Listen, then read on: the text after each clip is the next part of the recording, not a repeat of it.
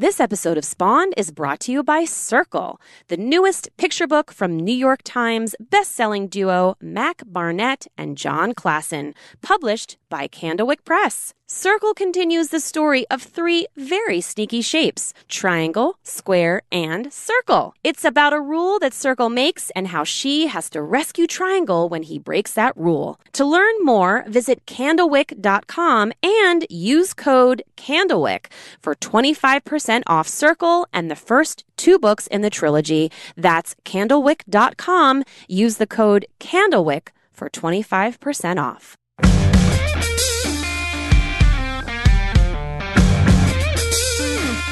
Hello and welcome to Spawned, a common sense and hopefully fun discussion on parenting and parenting culture. Hey, I'm Kristen Chase, and I'm one of the co-founders of CoolMomPicks.com. Unfortunately, Liz isn't with us tonight. She'll be back next week, but that's okay because we have a fabulous guest. And tonight we're going to be chatting with best-selling author Andie Buchanan about her memoir, The Beginning of Everything, which recounts her diagnosis and treatment and recovery and aftermath of something called a spontaneous spinal CSF leak. And we'll be learning more about this on this episode. And as always, we will close out our show with our cool picks of the week. But first, let me tell you a little more about Andie, who I know personally from many moons ago. She lives in Philadelphia with her family. Of course, I live in the suburbs of Philly, so kind of close by. But you might know her as one of the authors of the internationally best-selling The Daring Book for Girls. But she also wrote, oh my gosh, she's prolific. She's got a multimedia young adult novel named Gift,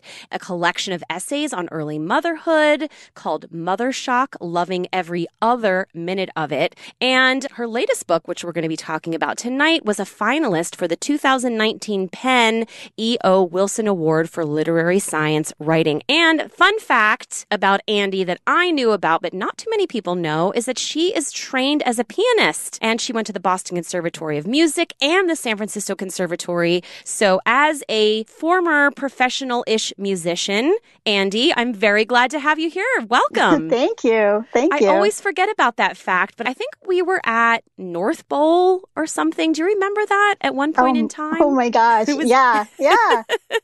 Ages ago. And I feel like that was the first time that I heard that fact about you. And, your last concert was at Carnegie Hall. So, just a tiny little venue, nothing major. Yeah, Okay, so I know that I am not the first person that you've spoken to who has never heard of a spontaneous spinal CSF leak.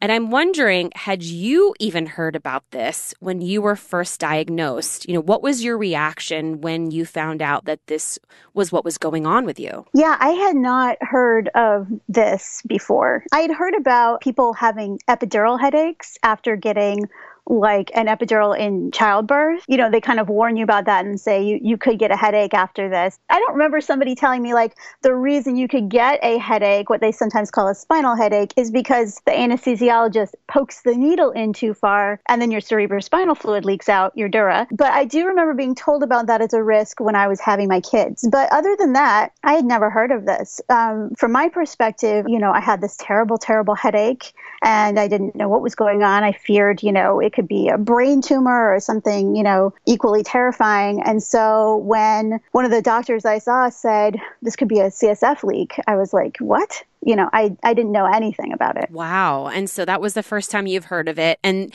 I imagine that there might have been curiosity, maybe a little relief to kind of hear, that it has a name. And you talk about the one bad cough. And so, of course, the anxious person in me is like, was it really just one bad cough? Or was it like a series of issues? Like, how did this happen? Yeah, it's very tempting when I tell the story now that I'm feeling better when I talk about like I coughed really hard and then this happened to, but it's not. Oh man. I actually live in fear of coughing again like that. But it really did happen that way. I had a flu, just a really like 103 fever and, all the aches and malaise of a flu and one weekend. And I wasn't totally better when I left the house to go to brunch with a friend. And I think we've all had that experience of like walking outside on a bitter winter, windy day and kind of choking on the air a little bit. Yes. And I just had like this coughing fit in the middle of the street. And at the time, I didn't think much more of it than that I would be really embarrassed if I threw up in the middle of the street. Like that was really my only goal, was to like get across the street before I threw up and then get to the restaurant and drink some water, because it was the worst coughing fit I've ever had. But that was it. I didn't connect it to the headache that eventually seeped in about a week later, until a doctor was asking me, did anything precipitate this? Did you have any trauma? Did you have an accident? Did you have, say, a coughing fit? And so I didn't connect the dots to that until later. Part of what I'm exploring in the book is trying to figure out, was it really just that cough? Was the other series of events, how far can I trace this back to kind of find that inciting incident that really set off this chain reaction that ended up with my brain fluid leaking out of my head. But yeah, the cough was seemingly where it started. That's fascinating. I mean, I think that we've all had coughing fits like that. I mean, I actually, just a few months ago, it wasn't a flu, but it was a bad cold. And I was working in an office, and they're like, I think you should go home. Like, everyone is worried that they're going to get what you have, because I would breathe in. And I think it was also just because of the air, and it was so dry in the office, and I couldn't stop coughing. So I think we can all relate. But then, like you said, who necessarily would connect a headache, a really bad headache, like really bad, right? Like we're talking like nonstop migraine level. Like I don't even know what kind of headache you're actually talking about. I'm just imagining. I should back up and say that for many people, especially with spontaneous spinal CSF leaks, a headache isn't always their worst symptom. Sometimes people have other symptoms that are more prominent, but for most people, a sudden onset headache that doesn't seem to go away except when they lay down is the hallmark of a spinal CSF leak. There is such a thing as a cranial CSF leak, where the tear in the dura that causes your cerebrospinal fluid to leak out is actually located in your head rather than somewhere along your spine. But the symptoms for that are different. And your headache often feels worse when you lay down in that situation. But yes, my headache was intractable. It was constant. It was unceasing. It kind of came on a little slowly, and it settled kind of in the back of my skull. It felt like a softball-sized area in the right side of my back of my head. And if I was awake and standing up or sitting up, my whole world was just pain. I started to notice that it felt better if I laid down. And then once I laid down, if I stood up, I had, 5 or 10 minutes before it would start feeling worse again. And once I communicated that to a doctor, that kind of pointed them in the direction of, oh, maybe this is a CSF leak. Because of course, like many people who have this happen, I was first diagnosed with, migraine, or they thought maybe it was a sinus infection. Yep. Head pain is really hard to diagnose and understand, and it can be caused by lots of different things. So it took a while, and even the doctors who first suggested perhaps this was a CSF leak, they were not experts in this, and there were no resources. Even here in Philadelphia with these world-class hospitals, there were no specialists here who knew how to treat or fix it. Well, that's frustrating. Yeah, it was a long road between that cough and my eventual, repair of the problem. Well, you talk a lot about having to fight to be seen as a reliable narrator. And I think this is a common theme, especially recently. And I'm not sure if you had followed the story, but I know Selma Blair, who had just gone public with her MS diagnosis, was on Good Morning America. And she spoke about a similar situation where, I don't know the specifics of yours, but I know she had mentioned that, everyone's like, you're just tired, you're a single mom, you're exhausted, like go get some rest. So I'm curious, what made you so persistent? I mean, was it purely just because you couldn't function? Were there other things that made you think about exactly what happened and continue to be persistent about it until you got an answer? Like, what was it that worked for you in the end? I mean, I could not live like that. I was really desperate by the time I was able to get to a place that could fix me. But being seen as an unreliable narrator is a serious problem that mostly affects women. Yes. I mean, I write in the book that, doctors were asking me, have you tried vitamin D? Have you tried a migraine medication? Have you tried this? Have you tried that? And really what they're asking me is, have you tried not being a 43-year-old woman in the midst of a divorce? Yeah. Like everything was kind of ascribed to like, well, you're a busy person. You're stressful. You have a headache. Who hasn't had a headache? What's the big deal? And it was very confusing because I couldn't really advocate for myself. I was so cognitively impaired. I couldn't remember my kids' birthdays. I couldn't follow simple directions. I couldn't read. I couldn't write. I couldn't watch TV. Like I literally, my brain was not functioning.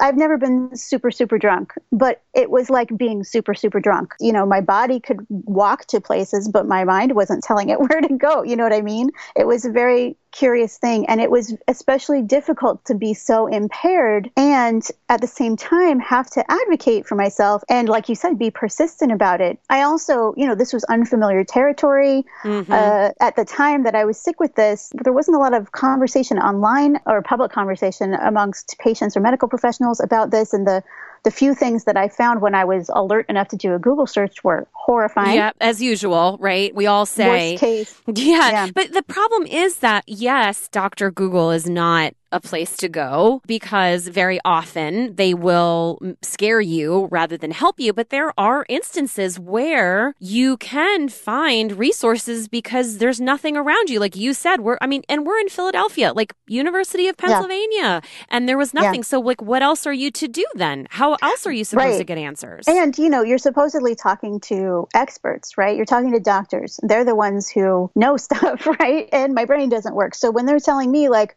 well, we don't know. It's your call. I guess you could have through the face brain surgery, but we don't really know if oh my God. Help. You know, I'm not in a position to evaluate what I can eat for dinner, let alone whether or not I should have through the face surgery. Through the face surgery just doesn't even sound like a thing. Like they should come up with a better name for it. Let's put it that way. You know? I'm sure they had a more doctorly term for it, but that's essentially what it was. And the doctor told me, like, you know, it's up to you. I will say that if I do this, you know, you might not have had a hole in your head before I start, but you will by the time I'm finished. I just can't, you know, it's interesting you say this, Andy, because I have a friend of mine who went through a situation with her kidneys, and it's unbelievable the way that she was treated and the way that she was spoken to, the way that the information was given to her. I mean, her situation was a mess and different in that, you know, I think some of their behavior was very questionable and there were huge issues there. But I think the underlying theme that you have in common here is that people don't think you know what you're talking about. People don't think that you understand your symptoms. And I think there's this whole idea of gender, like you're just freaking out. You can't handle it. You got so much going on, you know, like go get a manicure and a massage. You know, it's like that whole attitude. It's very dismissive and it's so hard to deal with because, you know, whether or not you are a reliable narrator from a medical perspective, like you obviously, you know, I haven't gone to medical school, although I was married to a doctor. So, you know, I guess secondhand medical studying may have rubbed off on me a little bit, but, you know, I haven't had the kind of training these people have had. And yet I am first person reporting from inside my own body. And you would think that, especially for doctors who are primarily diagnosticians, they would be very interested in seeing that body of information. You know, I have information to offer them that they don't have any other way of accessing. And it's frustrating, too, to report that even after having gone through this and being on the other side, I still know a lot more about this than most neurologists because it's a very rare thing and only a few people specialize in. But that issue of not being taken seriously because you're a woman is just,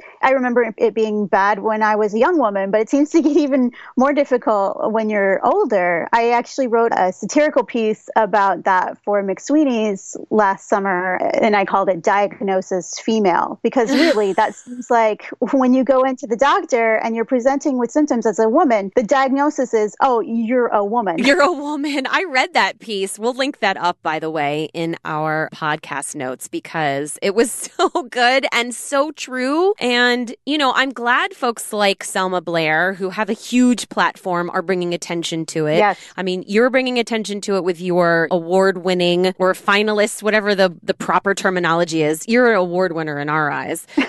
You know, like you're bringing attention to that because there are so many women that are seeking help for real things that are happening. And look, sometimes it is anxiety, right? Like sometimes it is, and we need the compassion and empathy for us if it is anxiety. Yes. But then we need people to rule that out and be like, okay, this is a real thing that's happening to you. Now, okay, so you had a lot going on in your life. I mean, you actually really did have a lot going on. you were in the middle of a divorce and, you were trying to navigate that whole process as someone who's been divorced. Totally understand that. So I'm wondering, what was the impact of your diagnosis on all of that? Like, did it change anything? Like, did it bring you all together? Did it pour fuel on the fire? I'm curious to know how it affected the already stressful situations in your life. Yeah, it was a difficult time, to put it lightly. Mm-hmm. In a lot of ways, as foggy-headed as I was during that time, it clarified things for me because, of course, I had been married for 20 years and thinking about divorce was a huge leap just to even, contemplate, let alone actually go through. I hadn't been undertaking that lightly, and it had been a long time in coming, and we'd been in discussions about this for a while before I got sick. I kept going back and forth between thinking like, well, maybe I'm making a mistake to do this. Why should I disrupt my family just because I happen to be unhappy? Like, how selfish is that? I can't do that, And then I go back to thinking like, no, absolutely. I need to do this because I need to model for my kids, like what a healthy relationship looks like and what a healthy breakup can look like. That's important too, right? So I kept going back and forth and I wasn't sure if I was making the right call. And then I got sick. And this was, sudden. And I was severely incapacitated. And my husband at the time was already like halfway out of the house. Right. And I had, a 12-year-old and a 15-year-old. And I don't want to say it was a test, but it gave me some clarity about the fact that I was making the right call because, I needed him to step up and he wasn't able to in a way that could have really helped me at the time. I just saw that this was the right call. He did what he could and he did as much as he could. But I could see like, right, this was the right thing to do. And we're going to just continue on this path towards separation and it's going to be okay. So even though you had fogginess, you actually had some clarity in some parts of your life, oddly enough. Yeah. Every once in a while, I had a couple of procedures where they would inject blood into the epidural area and that would kind of push my brain fluid up and make my brain float a little bit again. And in those moments, I was able to have some clarity and terror about what was happening a little bit. I had a week or two here and there where I felt like me again. I felt like I could think. And I tried to get all my thinking done in those times. Yeah, exactly. I mean, it's an interesting concept or thought, if you will, like you had to kind of save all your thinking for a certain period of time. I mean, well, you just mentioned some treatment, I guess. And I'm curious to know, because it's such an unfamiliar diagnosis, I would love to just hear more about the types of procedures, unless they involve through the face surgery, maybe not. But maybe to give a warning to our listeners, be prepared. No. So tell me about the procedures, whether it's over now, like, is this something that is ongoing? I want to hear. I'm very curious. Well, I'm really lucky that for now I am healed from this. At least I don't have an ongoing leak currently. So my case is not like everyone's case. Sometimes people get treated and it's something where they have to get retreated a couple times a year and it becomes a chronic thing that they live with. I was very lucky. But generally, the way this goes is, doctors recommend conservative stuff first. So I was told to just go on bed rest, lie down for 48 hours and don't get up except to use the bathroom, to drink caffeine and eat salty foods, which, most doctors would tell you not to do. But drinking caffeine and salty foods kind of raises your blood pressure, expands your blood vessels. They thought it would make me feel better because I'd have a little bit more buoyancy. Because what happens when your brain fluid leaks out is that your brain sinks in your skull and it compresses all those nerves at the base of your skull, which are pretty important nerves. And, yes. So you need some buoyancy. So laying down gives you that because you're not affected by gravity the way you are when you stand up. And then the caffeine and salt kind of helps increase that. But those are pretty temporary measures and they obviously don't fix the problem. But sometimes there is a chance that your body can repair the hole or the tear or whatever it is that's caused the liquid to seep out. So they recommend that first. The next thing that they recommend is usually an epidural blood patch, which is very similar to the kind of epidural anesthesia you might be offered in childbirth, except what they're injecting into your back is blood that they take out of your arm at about the same time, and they inject it into your back. Wow. And the hope is that the blood will clot there And generally, unless your tear or the hole that's where the leak is in that specific area, that will only provide very temporary relief because it doesn't actually close up the hole or the tear. It's like pinching the end of a balloon. Maybe it keeps the air in, but not totally. Eventually, I had several of those to varying degrees of, awfulness and success. Yeah, my but gosh. Then eventually I went to, the headache specialist I was seeing, and I said, I can't live like this. This is not helping. I can't just go on being treated with these procedures that are like these stopgap measures that do nothing. I can't function. I can't do this.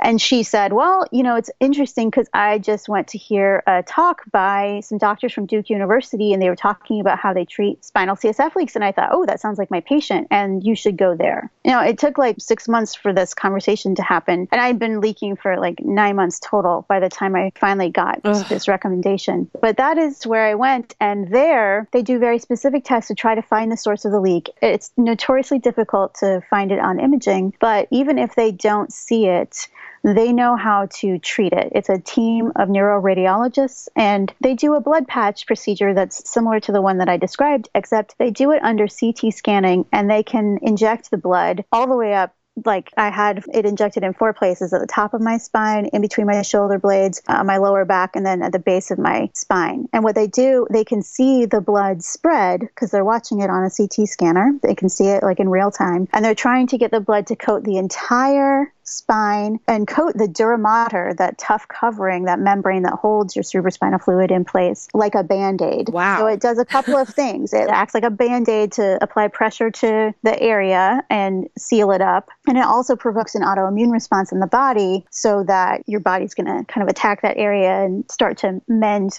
Your back feels like a lead pipe for a while. But it worked for you. Yeah. For me, it worked, and it took one time, and that is unusual, and I'm very grateful. That's unbelievable. I can imagine. I mean, I have had migraines, and I've had repeated migraines over, like a series for like PMS. And when I was pregnant with my 3rd daughter, I know people suffer from migraines, and I know this isn't a migraine, but like I am an angry, awful person.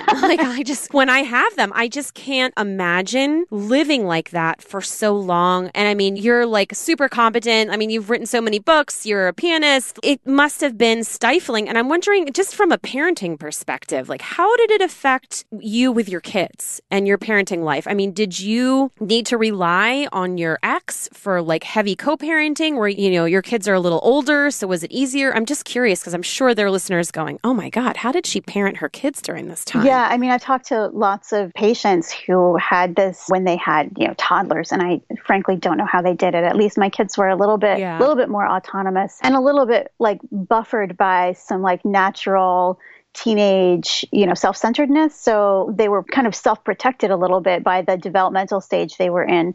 But it was difficult. I had wanted to be in a certain frame of mind to be able to absorb their emotion and anger and grief and sadness about the divorce. I had wanted to be able to be there for them in a way that I wasn't able to be. And I worried a lot about that because I just didn't have the mental capacity to be present the way I always have been. And it was kind of a shock to them because I guess moms always get a little bit taken for granted. But to go from, 1,000 miles per hour to 0 was pretty revelatory. Suddenly I wasn't doing all the things, and I wasn't able to do all the things, and they had to do things that they never thought they needed to do. And even the logistical stuff was tricky, but I didn't worry so much about that as I worried about the emotional stuff. I write in the book about how I did a lot of parenting while laying down. I would lay down next to them while they did their homework or while they watched TV or played video games. Like even if I couldn't really participate, I could be physically there a little bit. And it was difficult, It's gratifying to see them on the other side now where they're happy and well-adjusted and this scary time is behind us. But it was a scary time for everybody. I at first didn't tell them how bad it was for me because, I didn't know how bad it was. And I didn't want to frighten them. But by downplaying it at the beginning, I think I maybe did them a disservice because they didn't really understand why I was so absent, I think. Like it was just like, ugh, Sure. mom's, Right. headaches, who cares, But, Yeah. it's a Yeah. hard line to walk because I didn't want to be like, oh, this terrifying thing is happening and I don't know if I'll ever be better. Bye. Yeah, exactly. And there's no precedent really for Right. anything like this. There are, of course, families that deal with severe illnesses every single day. Yeah. But the fact that you were there and you were present and you could function laying down, but then you would Yeah. get up and couldn't, there are probably people who can imagine right now how it would be. I find right now, like, I'm thinking, this is so humbling. Like, I'm thinking, my kids are so used to me going at 100 Yeah. miles an hour, like you said, 1,000 miles an hour. What would happen?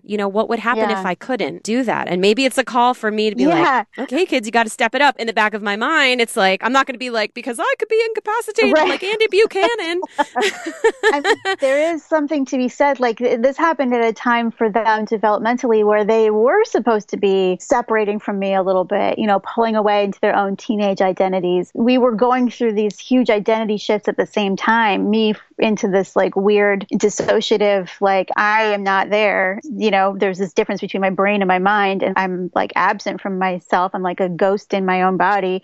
And they going through this transition into like young teenagehood and like mid teenagehood, which is its own identity shift and identity crisis. And so, yeah, they had to grow up a little bit, and yet they were supposed to be growing up a little bit. It's a shame that this kind of hastened that in some ways, but that was something I wrestled with the whole time when I was able to wrestle, Yeah, when you were able to wrestle, right? Yeah. We've heard from so many people who have endured challenges like this that in some ways, or in many ways, it gives them a new way of looking at their life. And, you just talked about how, it gave some insight for your kids, for one, whether that was for the better or for the worse. Sounds like it was really for the better. But I'm wondering if it was true for you. How has your attitude changed? How has your approach to life changed? Or has it? Oh, yeah. Since this happened? I got the leak repaired in January of 2016, and that year was my year zero. Starting over. Mm-hmm. January 2017 was my year one. That was the year that I wrote the book. January 2018 was the start of year two, which is when the book came out. And I guess we're a couple months into year three. When I was going through this and the possibility of being healed again, it was actually, a possibility. My question was, how long do I get back to baseline? And the doctor that I saw was like, well, baseline is a relative term. Like you can't think about baseline. You can't go back to the way you were before. You have to move forward from where you are now. And that was a hard thing to do, to the comparison between like, oh, I used to be able to do all this stuff and now I can't. But at the same time, like I remember the first time I was able to take my kids to the movies after I was fixed and a few months had gone by and I was able to tolerate sitting. Like I went to the movies and I sat for 2 hours. Like I couldn't do that before. Yeah. I remember being able to like walk to the store and remember why I was there and what I was supposed to get. Like these small victories, like even just being able to remember, like, you get a text that gives you a pin and then you have to enter it on the website or something. Just being able to remember the pin from like the moment I see it on my phone to the moment I enter it into the screen. Like those little things were like huge. And I learned a lot in recovery about narrowing my world down to really achievable goals. Like actually, even in writing this book, that first year probably took me to about 80% of, again, I don't want to use the word baseline, but kind of 80% of the way back to decent brain, And so writing the book, I was still healing. And it took like that next year to get that last 15, 20%, I would say. And the process of writing the book was really hard. I mean, I'm a fast writer usually. I'm never late with a deadline and things usually go pretty easily. And this book fought me every step of the way because, I was wrestling with executive function issues that I'd never had before. And, I was really kind of fighting my way back. So I couldn't work on this book the way I used to work on other books. I mean, I used to be able to know that I could write 1,000 to 3,000 words a day if I wanted to. And this was not a thing that I could depend on to do. Oh, So my goal, instead of being a word count or a chapter deadline, my goal was literally something a friend of mine called no zero, which meant all I had to do was more than zero. And whether that meant thinking about writing something or writing 10 words or writing 1,000 words, it all counted. So I had to really scale things back. That was a good lesson. I write in the book about practicing piano and how this whole process reminded me of when I first went to the conservatory and my teacher assigned me this piece, this Chopin etude, and wanted me to practice one note for my lesson. One note. She didn't want me to play the rest of it, just the first note in the right hand, not even with the left hand, just one note. And that was it. And I was so stymied and I didn't understand. And I was like ashamed and embarrassed, like it was a punishment. And I didn't really get it until later that she was trying to teach me a whole new way of understanding myself and music and the physicality of what I was doing and my approach to the instrument, that it wasn't a punishment at all. It was really like a way to be able to eventually set myself free. And my recovery was very much like that, very slow, very painstaking, needing a lot of concentration.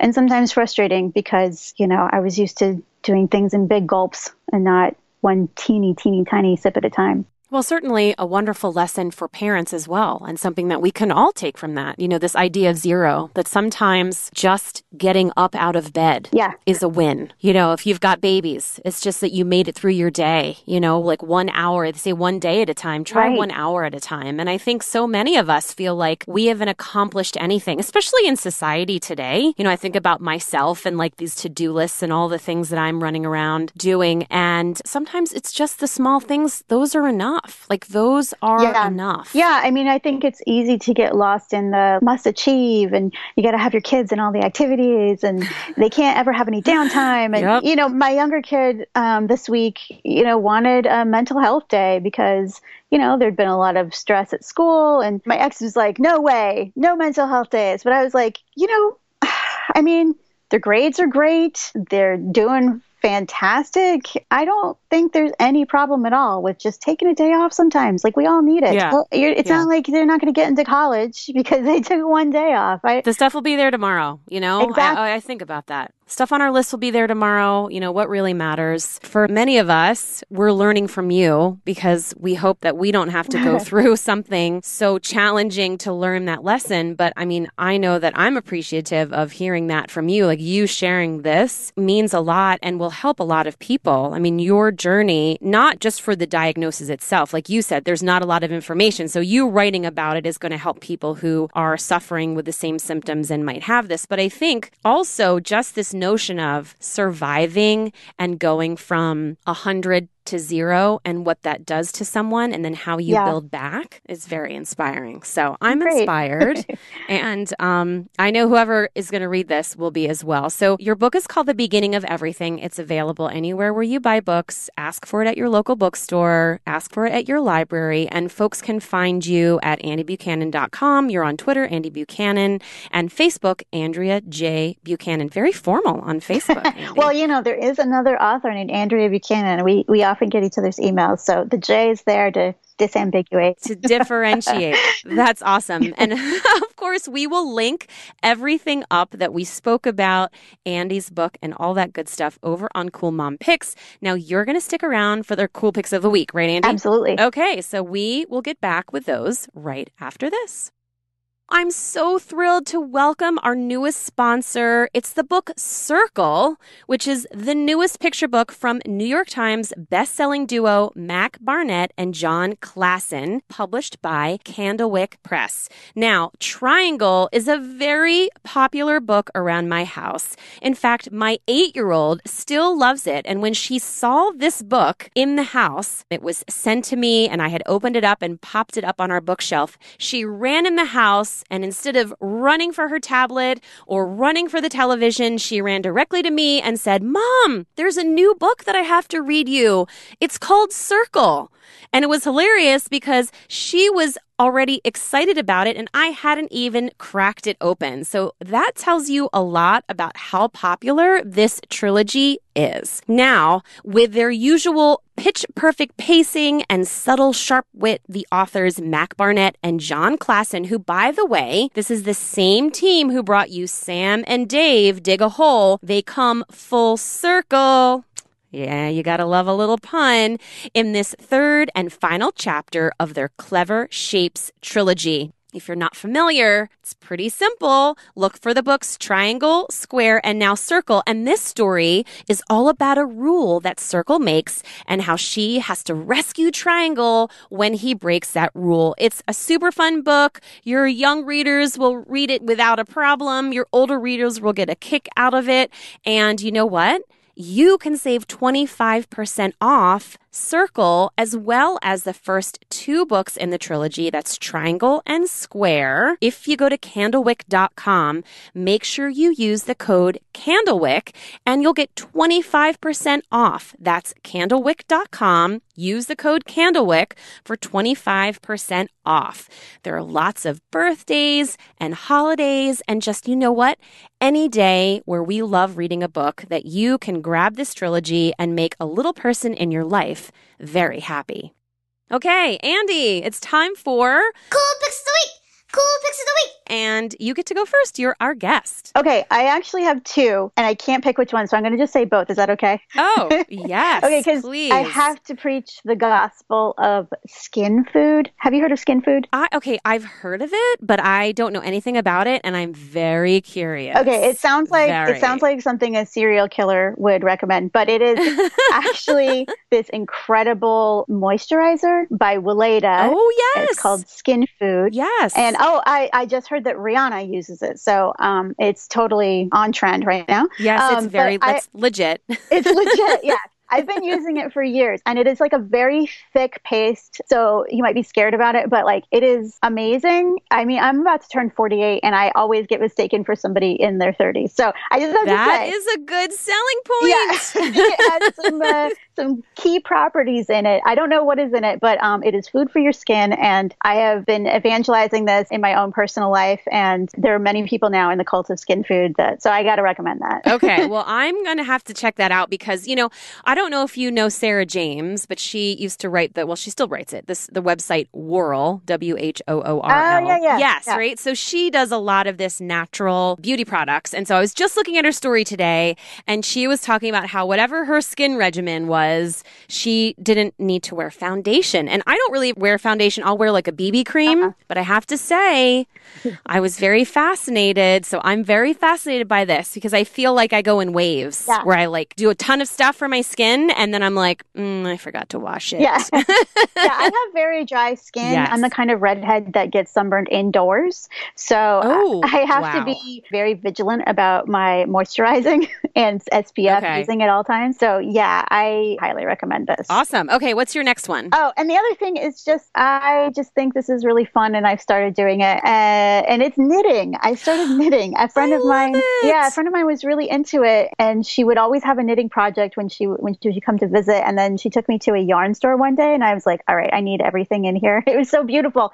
And so she got me started, and I've made like 12 things now. Okay, first of all, to say that you just started knitting, because if I'm remembering correctly, I feel like you've made like beautiful shawls. Am I wrong? I made like a lace shawl recently that was like the third. Didn't you lose it or something? I lost the first shawl I ever made.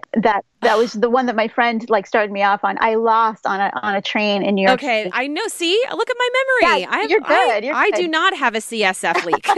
No, you were all right there. Now. You were all there. You're so good. You are a very good it's knitter. Just following a pattern. I don't know, but it's really fun. And if anybody I've been dealing with chronic health issues since my CSF leak, and I have a lot of downtime, and it's just a nice thing to be able to do. And then sometimes I can post it on Facebook and people say nice things about it. So, well, see, or you go on a podcast and you say it and people give you nice things. Well, I used to knit, actually. I was a knitter for a while. And you say it's just following a pattern. And that, my friend, is downplaying the challenge. And I'm a musician. I should be really better at that kind of thing. But I would make scarves. I made my daughter a poncho. I tried to make a sweater. I think that's as good as I got. But I love knitting. I love the idea of doing something with your hands. By the way, it's a great tip for people who are trying to disconnect from their phone. Yes. It's like a nice thing to do if you're watching TV and you don't want a second screen. It's like the official term. Or listening to podcasts. You can knit while you listen. Exactly. And also, it's a really good thing to do with your brain. One of the things, that I wrote about in the book was like I kind of did this neuro rehab by starting to practice piano again, like from the beginning, doing basic exercises all the way up to regular, repertoire.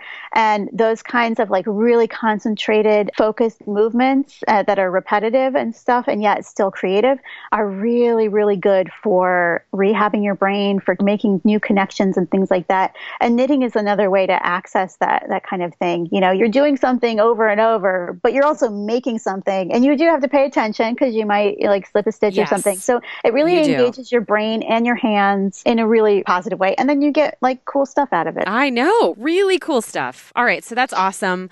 My cool pick of the week is Soma. I don't know if you're familiar with that store. Oh. But I thought it was just a bra and underwear store. But it turns out they have clothes there. And I found my new favorite t-shirt. In fact, I'm looking at it right now because I'm hiding in my closet. And I have learned in my older adult life that I need to take care of my clothing.